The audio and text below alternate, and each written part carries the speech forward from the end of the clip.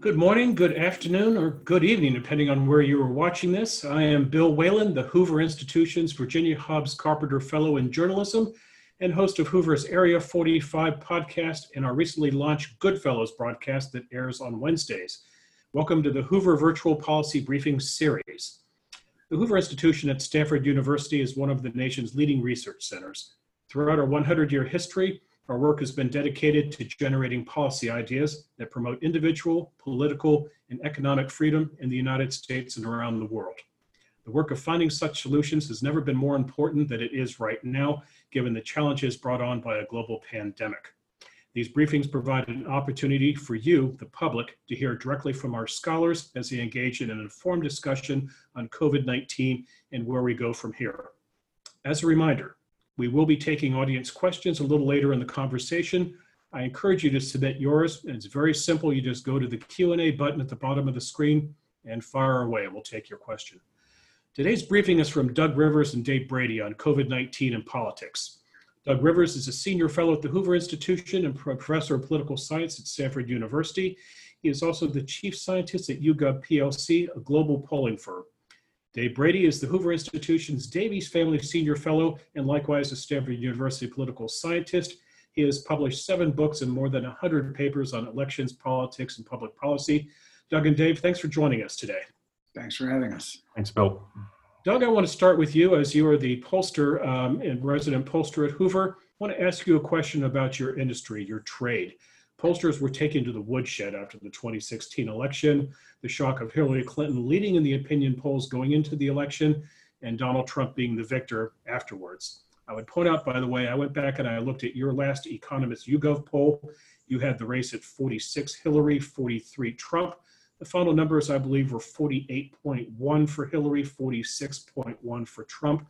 I think as a pollster, you take it as a victory when a 3-point race ends up as a 2-point race. But there was this backlash against pollsters and a conversation about how polling might be a little different in 2020. Can you explain how polling is different in this election? Yeah, the lessons of 2016 were that you needed to pay more attention to getting the right set of likely voters in your sample, and in particular, how in the Midwestern battleground states we missed the big swing towards Trump among white working class voters. The polling in 2018 was pretty good, and while we're still sheltering in place for 2020, so far, I think most of the polls are in agreement and the methodologies are better than they were 4 years ago. Mm-hmm. Dave? Well, I think that's right. The mistake was they didn't sample enough in Pennsylvania, Michigan. It looked like those states would stay blue. They didn't stay blue, and I believe this time Doug and his group, I know, does it for CBS, and they're going to sample many, many more people in those states. Right. So Pennsylvania was not a battleground state in 2016, correct? It was seen as pretty reliably blue, but surprise, Trump carried it. Dave, you we and I actually were had it even for most of the 2016 election. Right. Dave and I were talking a few days ago about battlegrounds and the definition. And Dave, I think you expanded it to something like 15 to 17 states. That surprised me. I thought the definition was maybe 8 to 10 to 12. Why that large number, 15 to 17? Well, it probably is. I just took a number where I said 5-point, in any state where a 5-point swing would change the results. So if a person won by 54-9, it might be reasonably so, but my view is why in an election that we think is going to be close again, why have a narrow definition? Doug has pointed out to me that puts in some states that probably are going to stay red. I think that's right. So my having 15 to 17 is a little bit on the cautious side. It's probably more like 12 or 13. But my view in this case is why not err on the side of safety for the prediction's sake. Mm-hmm. And Doug, do you put Texas in the mix or not? I don't. It's getting closer, but it's midway in its transition from being a safe Republican state to a purple state, but it's not there yet. Democrats are not winning statewide elections in Texas at the moment. Right. I think that's probably right, but I would have Texas in the group because Trump did not win in 2016 by a margin greater than 5. Right. Now, Dave, you just wrote a column for Real Clear Politics in which you're talking about the public's reaction to COVID, how it's changing public opinions, the public's confidence, and so forth. Can you give us some of the data points from that article? Well, so the argument is pretty clearly presidents ultimately are held responsible for the economy and so on. So what the response to COVID is and how voters respond to that will have an effect. And there was, over the period of March, particularly starting in mid-March, there was a bump for Trump. He went up about 4 to 5 points. Right. And the question was, what was that? And our argument is that it was a rally around the flag effect, much like the Bay of Pigs, much like 9/11 or the Iran hostage crisis. And what happens in those situations is members of the president's party, they stay with the president, but the members of the other party come around and then independents come around. And what determines how long it lasts is there elite opinion reaction against it? And in the case of President Trump, that reaction was almost immediate as news media, Democrats took him on. And so the result is of the article is I look at what happened between March 1st and March 31st. And in that case, Republicans were steady on both support for the president on the COVID and support for the president overall. His approval rating, they were well into the 90s. Democrats went up 7 points beginning of March and end. And pure independents were up about 4 or 5 points. But what happened by April, the last poll, April 14th, is that Republicans are still consistently with him, although less on the COVID now, 84% instead of 90s. But Democrats have dropped back down 8 points. And independents have dropped 18 points. So the Trump bump, the rally around the flag effect, looks like it's gone. The COVID response among moderate Democrats is still reasonably high, but he's lost among the very liberal and liberal. The one thing on the downside for him is that Republicans on responses to COVID are only at 84 now. And the reason for that is because the moderate Republicans, which are about 22% of the party, they're only giving him about 73% support. Right. Okay. Yeah, so a few things here. Trump got a rally around the flag bump on the order of 3 to 5 points. Right. That is something you expect in an event that attracts everyone's attention. It wasn't nearly as big as what Democratic governors have gotten, some of whom have gotten 20 to 30 point bounces. Right. And it appears that it's largely dissipated. In our surveys, we're still showing Trump about 2 points higher than he was 2 months ago. The second is the way this has played out has been a sequence of events where initially Trump was downplaying it, being optimistic, and that was received well by Republicans, badly by Democrats. Then in mid-March, as the number of deaths and cases were mounting, Trump declared a national emergency, and that's when the real bump was seen. Democrats viewed him as taking charge, and he got, a 5 point bump in Trump approval among Democrats is a big bump. He was already nearly as high as he could have been among Republicans, right. And his handling of COVID improved over that period. Right. We're now seeing a reversion a bit of there's a big difference between Democrats and Republicans in beliefs about is the economy ready to be reopened. 12% of Republicans think we could get rid of the restrictions today and be okay. A majority of Republicans think that sometime in the next month is the right time to reopen the economy. Democrats believe majority believe more than a month, and quite a few believe that it's going to be several months. Right. So, Doug, we're in this position now where you have governors now forming regional pacts in the West Coast, Washington, Oregon, California, Northeastern governors, New York up to Massachusetts, bonding together, and they're making a group decision as to when to move forward, when to reopen. You looking at your polling data, is there any sweet spot that you can find where you can find a happy compromise, if you will, between Republicans and Democrats on this? There's a big difference between Democrats and Republicans, how they view the seriousness of this, but there's also a big difference in the location of Democrats and Republicans, that most of the severe outbreaks initially were in blue states, New York, Washington, California. Right. In those states, the partisan divide was a lot less in terms of what people did, in terms of staying at home, washing their hands. That's largely a difference between places where the belief is the coronavirus is a big deal and places where it's not viewed as such a big deal. Okay. So the regions are going to do what the regions are going to do. Right. Governors across the country are getting strong bipartisan support. Right. Yeah, it is interesting, and that's consistent with the notion of, so you look at Cuomo in New York is not getting he's not getting any Republican or any media thing saying you're doing it wrong, as is Trump, and the result of that is Cuomo's up. His rating among Republicans has been about a 20-point jump, and his rating among independents has been about a 15-point jump. So he's staying stable, and Trump is coming back down because of that elite problem. Okay. We haven't mentioned the name Joe Biden yet. Let's talk about the Democratic nominee in waiting.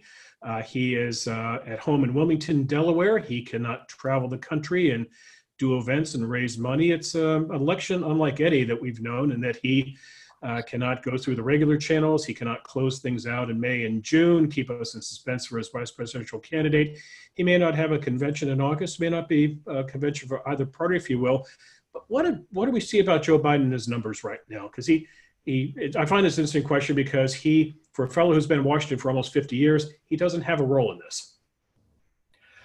Yeah, he doesn't occupy a position where there's anything natural for him to do, and the Trump press conferences are getting enormous amount of attention, and that's what people are paying attention to. His numbers, however, in trial heats are been stable. That is, he's winning typically by 5 to 6 points when paired against Trump in a trial heat. His ratings on coronavirus, though, are meh. So I think that when you look at the election, that he's running better than Hillary was running. This is all pretty early, but the 6 points is better than she was toward the end. If he can keep that up, that's a very good sign. It's still the case that when you divide it up into the competitive states or battleground states, that in those states the Biden gap is no longer 6 points; it's close. And so, again, it's going to come down to a certain smaller number of states. Now, I keep those states at a larger number than Doug does, or I don't know how many he's going to have in the ultimate survey, but that's where it's going to be decided. And I think the election's going to be close. The Trump base has not gone. Mm-hmm. Doug? Yeah, this is not going to, absent something happening between now and the election, which obviously is a big if, this will be a close election. The Electoral College math is a little better now for Trump than it was in 2016, where he lost by over 2 million votes and still won the Electoral College by a decent margin. Why is it better, Doug? So what's happened is Democrats have picked up among suburban voters who tend to be in the urban states that were blue to begin with. There has not been a big state that, so gains in New York and California increase the Democratic vote, but don't win any additional Electoral College votes. And while Texas is getting closer and Georgia, Florida actually hasn't moved any over the last 4 years. So the result there is there hasn't been a big state that would change the electoral college map that has switched. The closest I would say is Arizona for a decent sized state where the Democrats could have a pickup. So the Democrats in 2020 largely need to regain states that were considered to be pretty solid blue states like Pennsylvania and Michigan. Okay, we're going to do Q&A in just a moment. I have one more question, but just a reminder, if you do have a question to ask, go to the Q&A button at the bottom of the screen and we'll try to get to it. As we talk about the economy restarting, gentlemen, what about the political process restarting? At some point, these two candidates have to come out of their respective confinement. Trump can't do MAGA rallies, Biden can't do public rallies, but at some point there's this thing called campaigning for the office. And hard to see in 2020 being a virtual election in that regard. The two gentlemen are coming out public. What is your sense that these two are going to break out?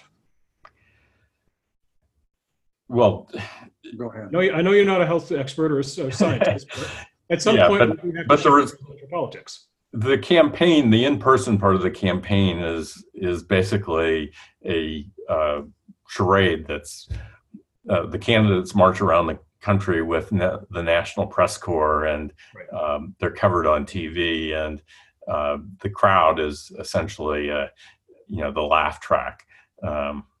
So I think, I don't know how it'll work out, but there's no reason you can't run a national campaign on television without the audiences in front of you. It may just be boring TV and people don't want to watch. But, insofar as no MAGA rallies for Trump, he does 2 hours every day and is getting many more people than he would get actually doing the rallies physically. That, by the way, is how campaigns used to be run. Campaigns used to be run, for example, in 1896. No, Doug, I was not alive and present then. But in 1896, the entire McKinley campaign was run from his front porch. I think we're going to see a move back toward that. It's going to be more TV with a few events where people are safely spaced and so on and so forth. But I also don't see any reason why the campaign can't heat up then. TV, et cetera, is going to take care of that. Yeah. I'm less sure about what's happening on the physical distancing. But it seems to me if we are in that world where you can't run a convention, where you can't run rallies, you can still run an election. All right, let's go to the Q&A, gentlemen. Elizabeth and Raga asked variations of the same question, so I'm going to read Elizabeth's to you. And she asked, quote, are there differences in opinion about when to reopen based on where people live rather than blue or red states? In other words, in a state like California that is in better shape to do more people believe it is time to go back to work rather than in New York where the situation remains a greater concern? So I don't have the numbers broken down by California and New York, but we did break them down by places where there were shelter-in-place orders and not, and typically people supported the decisions that were being made. So in New York and California and most of the blue states, there's widespread support across the ideological and partisan spectrum for shelter in place, and not a great desire to immediately leave. And so there is a big geographic difference that, as I said, I think is a large component is really geographic and not partisan. Mm-hmm. I think that's right. I would only thing I would add to that is in the geography is more people in urban areas can work from home, so that has, I think, a bit less of an effect. And the second thing I want to say is that over time, that's going to change as the longer you shut down, the harder it's going to be for the economy to get back up and going. And so that's going to start coming up in public opinion, even in blue states. So that's something we're going to have to watch very carefully. Yeah, so one of the interesting metrics is whether people think there's been an overreaction or underreaction by most people, not the government, but by average Americans. And so right now, majority of Republicans believe that there's been an overreaction. A very small number think there's an underreaction. And it's flipped among Democrats. So if you tried to open up today in New York, or I think even in California, where it's much better controlled, you would find that a large fraction of the population isn't that eager to go back to the way it was. But there are other parts of the country where it's absolutely the reverse, where people's belief is there haven't been a lot of cases here, a lot of deaths, and they don't see them becoming like New York. And so the political calculus is really going to be based on what happens. If you take the relatively rural states in the middle of the country, and if they don't have big outbreaks, I think people are going to interpret that as it was an overreaction, and that Trump pushing for a quick reopening will be very popular and could lead to a bump in his approval ratings. On the other hand, if we do get a quick reopening and there are outbreaks in these places, the way there is a pretty severe outbreak in South Dakota at the moment, that is not a good position for a governor to be in, of taking responsibility for people getting sick and some dying. Yeah, I think that's a very important point, because those sort of two polar positions, where Trump reopens, aren't that many deaths, the economy gets back going. That's really good for him. On the other side, you open it up and that's bad. And I think that political calculation, and people are going to be watching how public opinion is moving on exactly that dimension. There is no safe place for either side in this at this point. Agreed. I agree. We have a question from Lewis. He writes, quote, so far, Democratic governors favor prolonging the economic lockdown, and Republican ones are in favor of restarting their economies, albeit at a manageable pace. Is this the case for individual voters also? And I think, Dave, this gets back to your column about Republicans and Democrats just having very different attitudes on coronavirus. Yeah, that's correct. And I think I agree with Doug. It mainly is a question of where the corona, in Montana, Idaho, Iowa, places like that, there are not very many outbreaks, but South Dakota turns out to be a problem, particularly because of the pork production facilities there. So it is a calculation that the question is right at this point. It is red and blue state. But the question is, I agree totally with Doug, there's no safe space for either party on this. These are going to have to be very careful calculations with lots at stake, moving one way or the other. The economy suffers, or you get more deaths.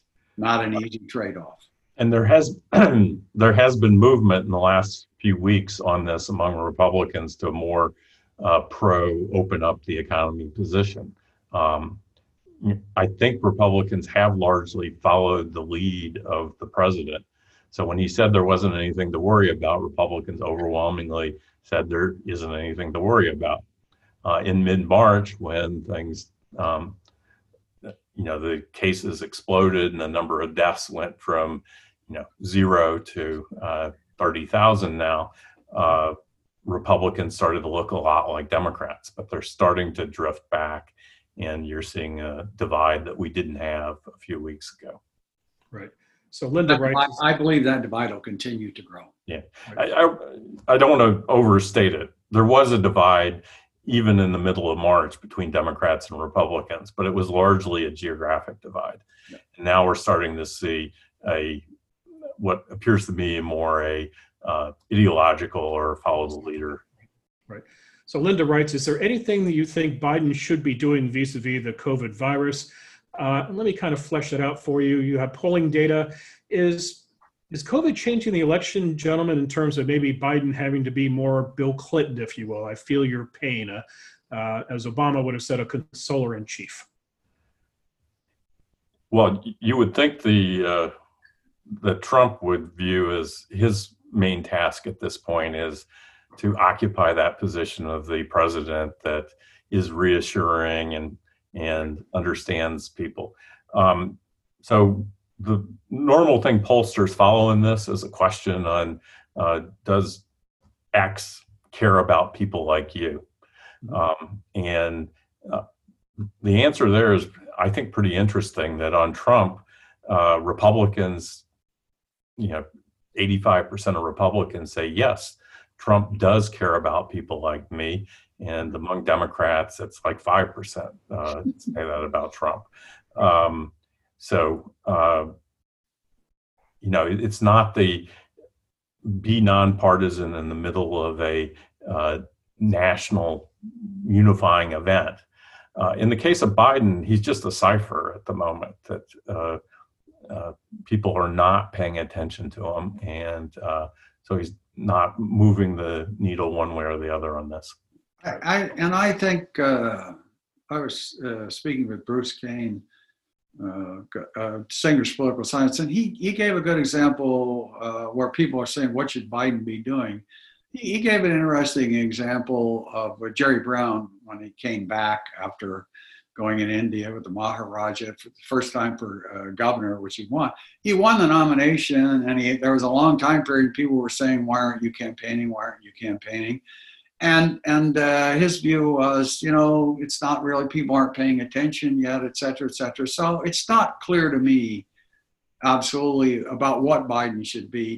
He doesn't have a position. He's the tentative nominee of the Democratic Party, not a governor. So I think he can do what he's doing, CNN, little TV appearances at town halls, and then he can let the other people in the party speak for him. And as you, Bill, pointed out before, one thing he's doing is he's above where he personally is not blaming Trump for the thing.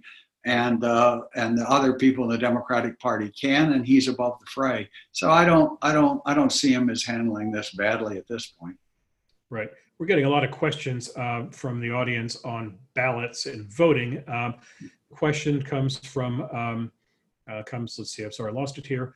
Comes from Scott. How do you project the need for write-in balloting as opposed to poll voting to have an effect on voting turnout, if any? In other words, if we're still doing social distancing, if people are afraid to come out and vote in person, we saw this in Wisconsin last week. It was just a total mess. Are we going to see more states go into write-in ballots? Are we going to see more online voting, if you will? Do you gentlemen think that coronavirus is going to start us into a larger reform when it comes to voting? That's going to be problematic because Republicans, in some sense, Republicans are already opposed to it, and Democrats are for it. Right. I might add, there's a great new paper by a colleague of ours, Andy Hall, who looked at all of the elections in the U.S. given new technology, and finds out that there's no evidence that absentee ballots affect the results in a particularly partisan way. But I think it is going to be a big issue, particularly how long the coronavirus lasts, whether it comes back, things we don't know. But it strikes me there's ways you can do this. You could extend the period. Texas has voting early. They have trucks with machines pulled into there. So it's going to be a battle. But my view is we should figure out ways to make sure that people who want to vote can vote. One final point on that is yesterday, Korea voted for the National Assembly, and 66%, there were 66% turnout, which actually was the highest turnout they've had in National Assembly elections since the 90s. Right. But how did they do it, Dave? Did they do write-in? Did they vote on ballots? Did they vote? They vote in lines, and they give them a couple of days to do it. So there are ways to do it and make sure that everybody who wants to vote and is eligible to vote can. Interesting. Doug? Yeah. So making voting easier and vote by mail is extremely popular. It's favored by over 60% of the public. It's about even among Republican voters. It's opposed by Republican legislators in most places. Right. The political science evidence, as Dave said, is largely that there's a small positive effect on turnout. Relatively little or no effect on the partisan split in vote. In fact, if you look at early voting, there are two types of early voting. There's absentee by mail and there's early in person. Most places, absentee by mail runs a bit more on the Republican side. So I think what we're really talking about is moving early voting to mail voting, or relaxing or introducing no excuse absentee, which in some places,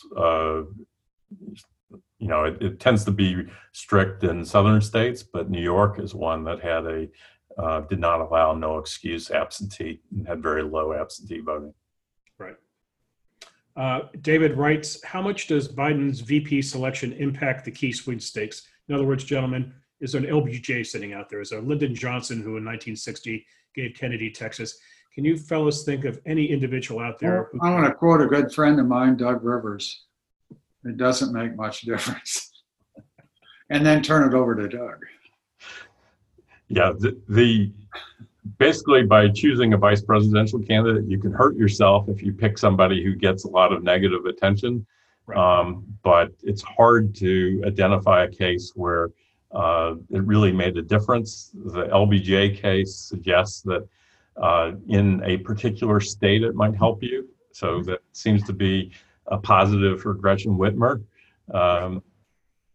But overall, it's one of those things that will be intensively covered by the press for a couple weeks in August, and I think will be forgotten by Election Day.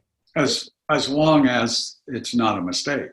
Yeah. Right. So let's flesh this out a little bit. It seems to me Biden has at least three paths to go down in terms of a vice presidential pick.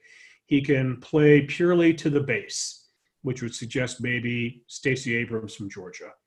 He could play geography, which is the governor of Michigan, maybe Amy Klobuchar to seal up Minnesota, or he could be his own man, and he could do what Bill Clinton did in 1992, which was surprise people by go with sort of a copy of himself, and Al Gore, another centrist Democrat. Does polling suggest that there's any particular benefit for Biden to go down any of these three roads? I don't think he wants to go for someone in his late 70s. Would be my unsolicited advice to the Biden campaign. Yeah. And I do think that it does make a difference when you're sitting there thinking about it. So suppose, and the way to think about it is, how will the Republicans treat it? So suppose he picks Elizabeth Warren.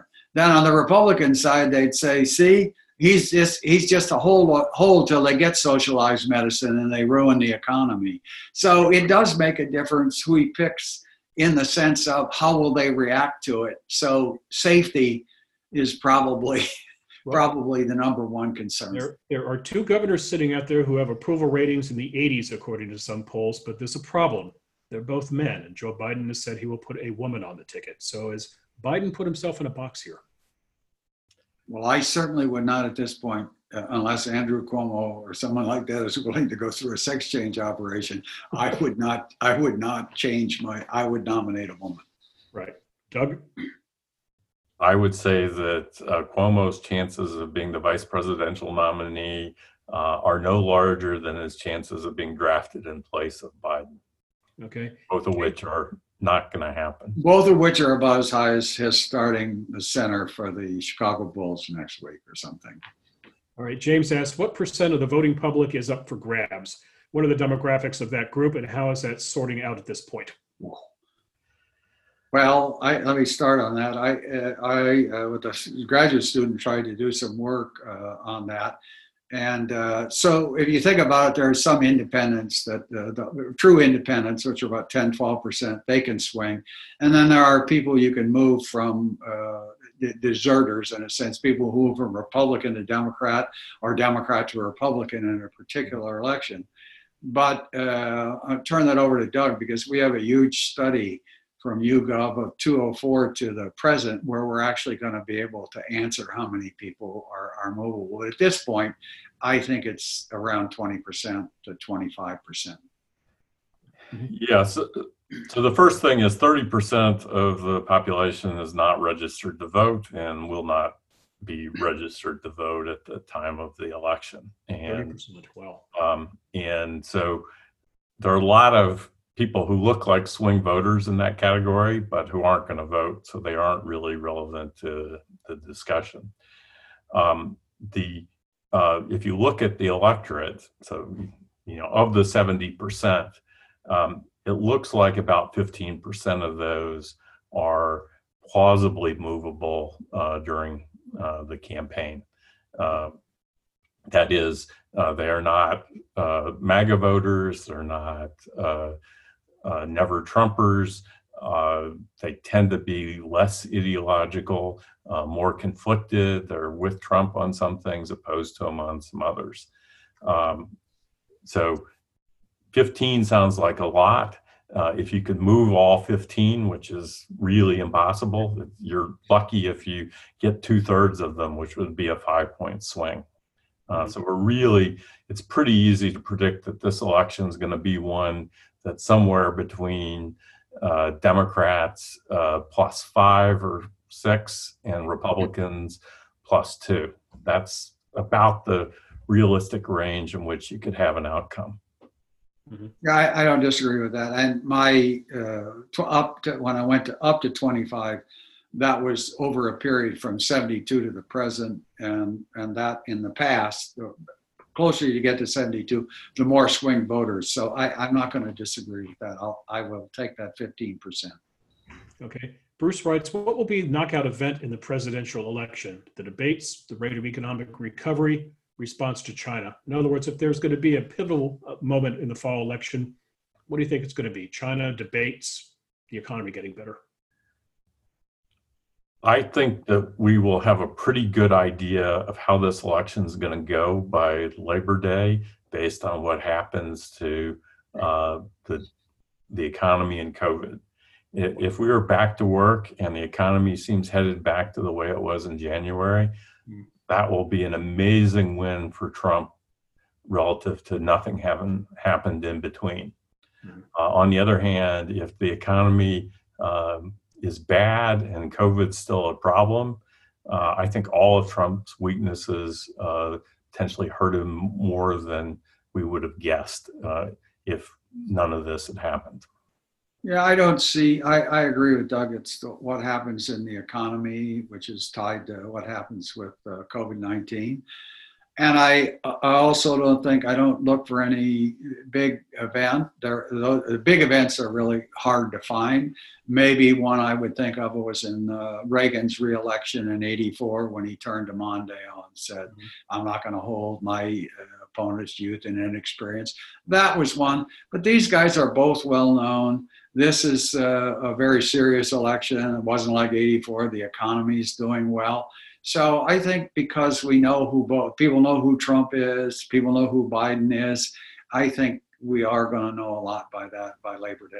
Yeah, the belief that Trump is going to have a bad debate and say something that's going to kill him is something people have been waiting for 5 years.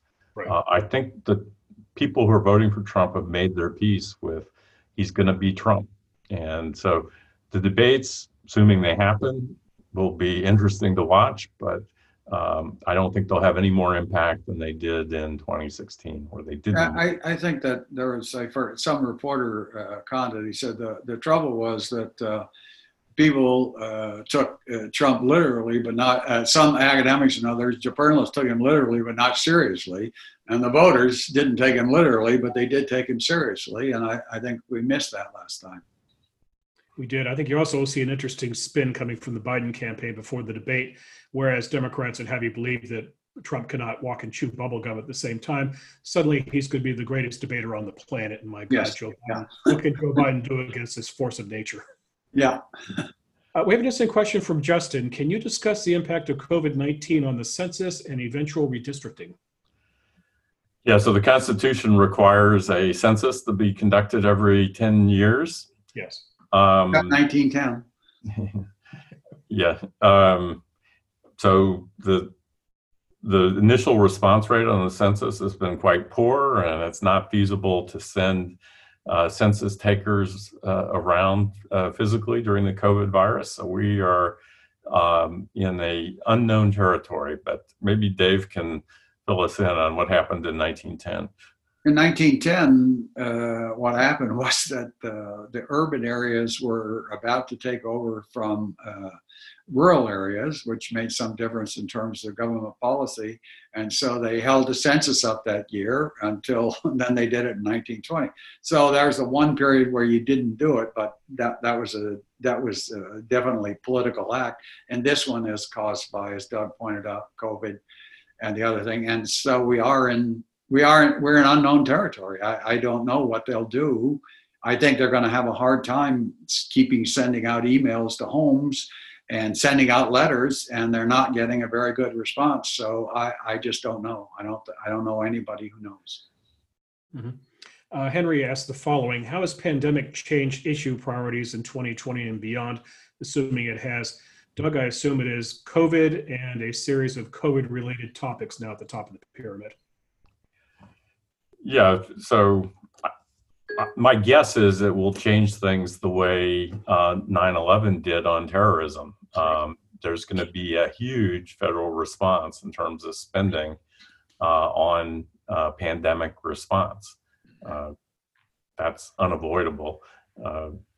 Other than that, you can't quite run against it. I mean, everyone is against it. So it's the political front seems unclear to me. I mean, I think there's some on the left that are hoping that this leads to the belief that government is essential and can be shown to be competent, and that this is going to lead to wider support for more ambitious government programs. But right-wing voters and politicians definitely are not signing up for that plan. Mm-hmm. Dave? I agree. I agree with that. Those two pushes are there, and moderates are going to be in the middle, and the people who decide the election are not out on those wings. If you look at the public opinion data on this so far, I mean, it's people believe what they believed in advance. So people who believed in healthcare, Medicare for all, and so forth, view that as a vindication of that. And those who are opposed to it believe what they did before. It hasn't moved them. That's a great point. If you look at the last Biden ad that just came out the other day, he suggests a few things he would have done differently on COVID. And at the end, he says, extend Obamacare. So he's preaching to the base on healthcare. Yep. Randolph asks, where do you see the Senate going in November? And let me add to that, gentlemen, what Senate races are you looking at? How many, if we talk about 15 to 17 battleground states, give me a ballpark of how many Senate races are worth looking at right now. There's 6 Senate races that I believe are worth following at this point. So the ones that are the most likely Democratic pickups are Maine, Susan Collins, Colorado, Cory Gardner's seat, Arizona, the Martha McSally won a special election. Tom Tillis in New Hampshire is a competitive one. The Montana Senate race, Democrats have a good candidate there and a pretty red state. Alabama is, most people have written that off, that Doug Jones won in a fluke in 2018. There are a few others that'll be close in some red states. So I agree with that. Tom Tillis from North Carolina. So I agree with that. I think it's going to be hard for the Democrats to take it because they have to have a sweep of almost all of them. And I do think Alabama will go Republican, which makes that they have to take 4 seats. And given just who's up for election and favors Republicans this year. Right. Now, as you look at the Senate races, gentlemen, is Tip O'Neill right, or are all politics local, or are we going to see nationalized Senate races because of COVID? You're going to be more nationalized, I think. Mm-hmm. Doug? Yeah, it's a long-term trend that these races have gotten nationalized. The Senate has been the thing that's kept Democrats from being able to control Trump. It's enabled Republicans to make large numbers of court appointments. It saved Trump during impeachment. You're going to see definitely a nationalized race. Very little is going to be local.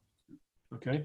And Mark, even if suppose Trump looks like he's going to lose, you may remember when Bob Dole ran in 1996. At the end of the campaign, he actually spent the last 3-4 weeks of the campaign saying, "Hey, keep the Senate Republican." Right. And the House Republican, and I think that will happen on the Republicans this time too. They're going to say we're going to have this, so they have an out in the case that it looks like Trump is not going to win and has no coattails. Right.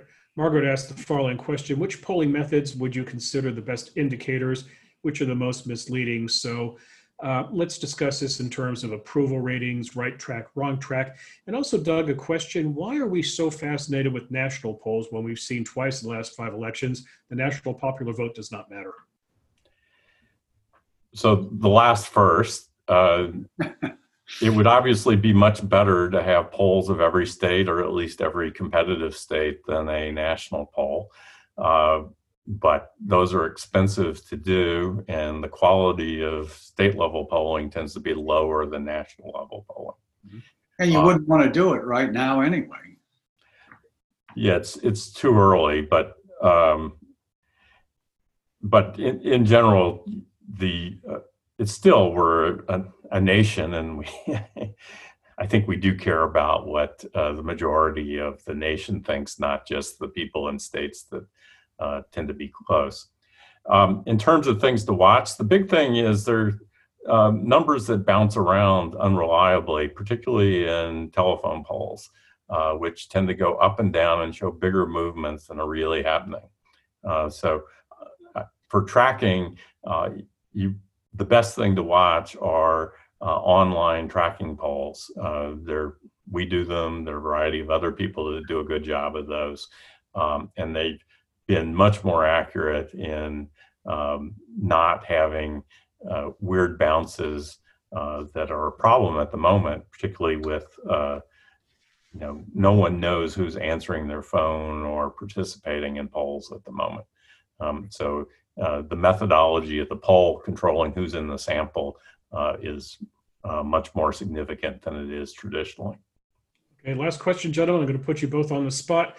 Since it's 24/7 COVID coverage right now, at some point we need to follow the presidential election. Give me a date on the calendar when people should start looking at polls and really start paying attention to the race. September 4th. It's my birthday.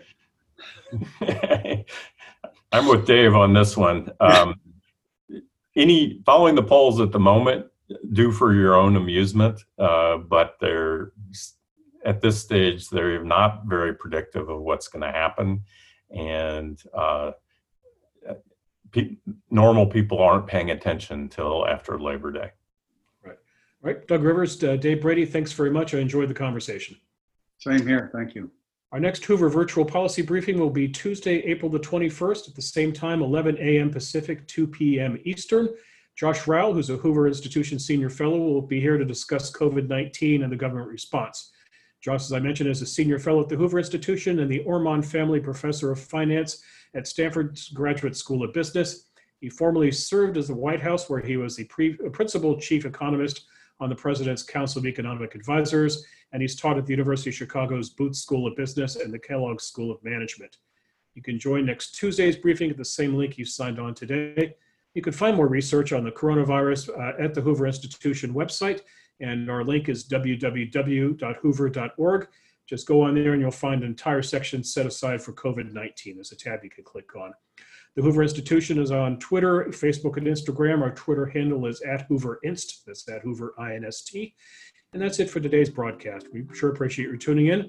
On the behalf of my colleagues, Dave Brady and Doug Rivers, all of us here at the Hoover Institution, by all means, stay safe, stay strong, stay healthy. We'll try to do our best on this end to help you stay informed. See you next week.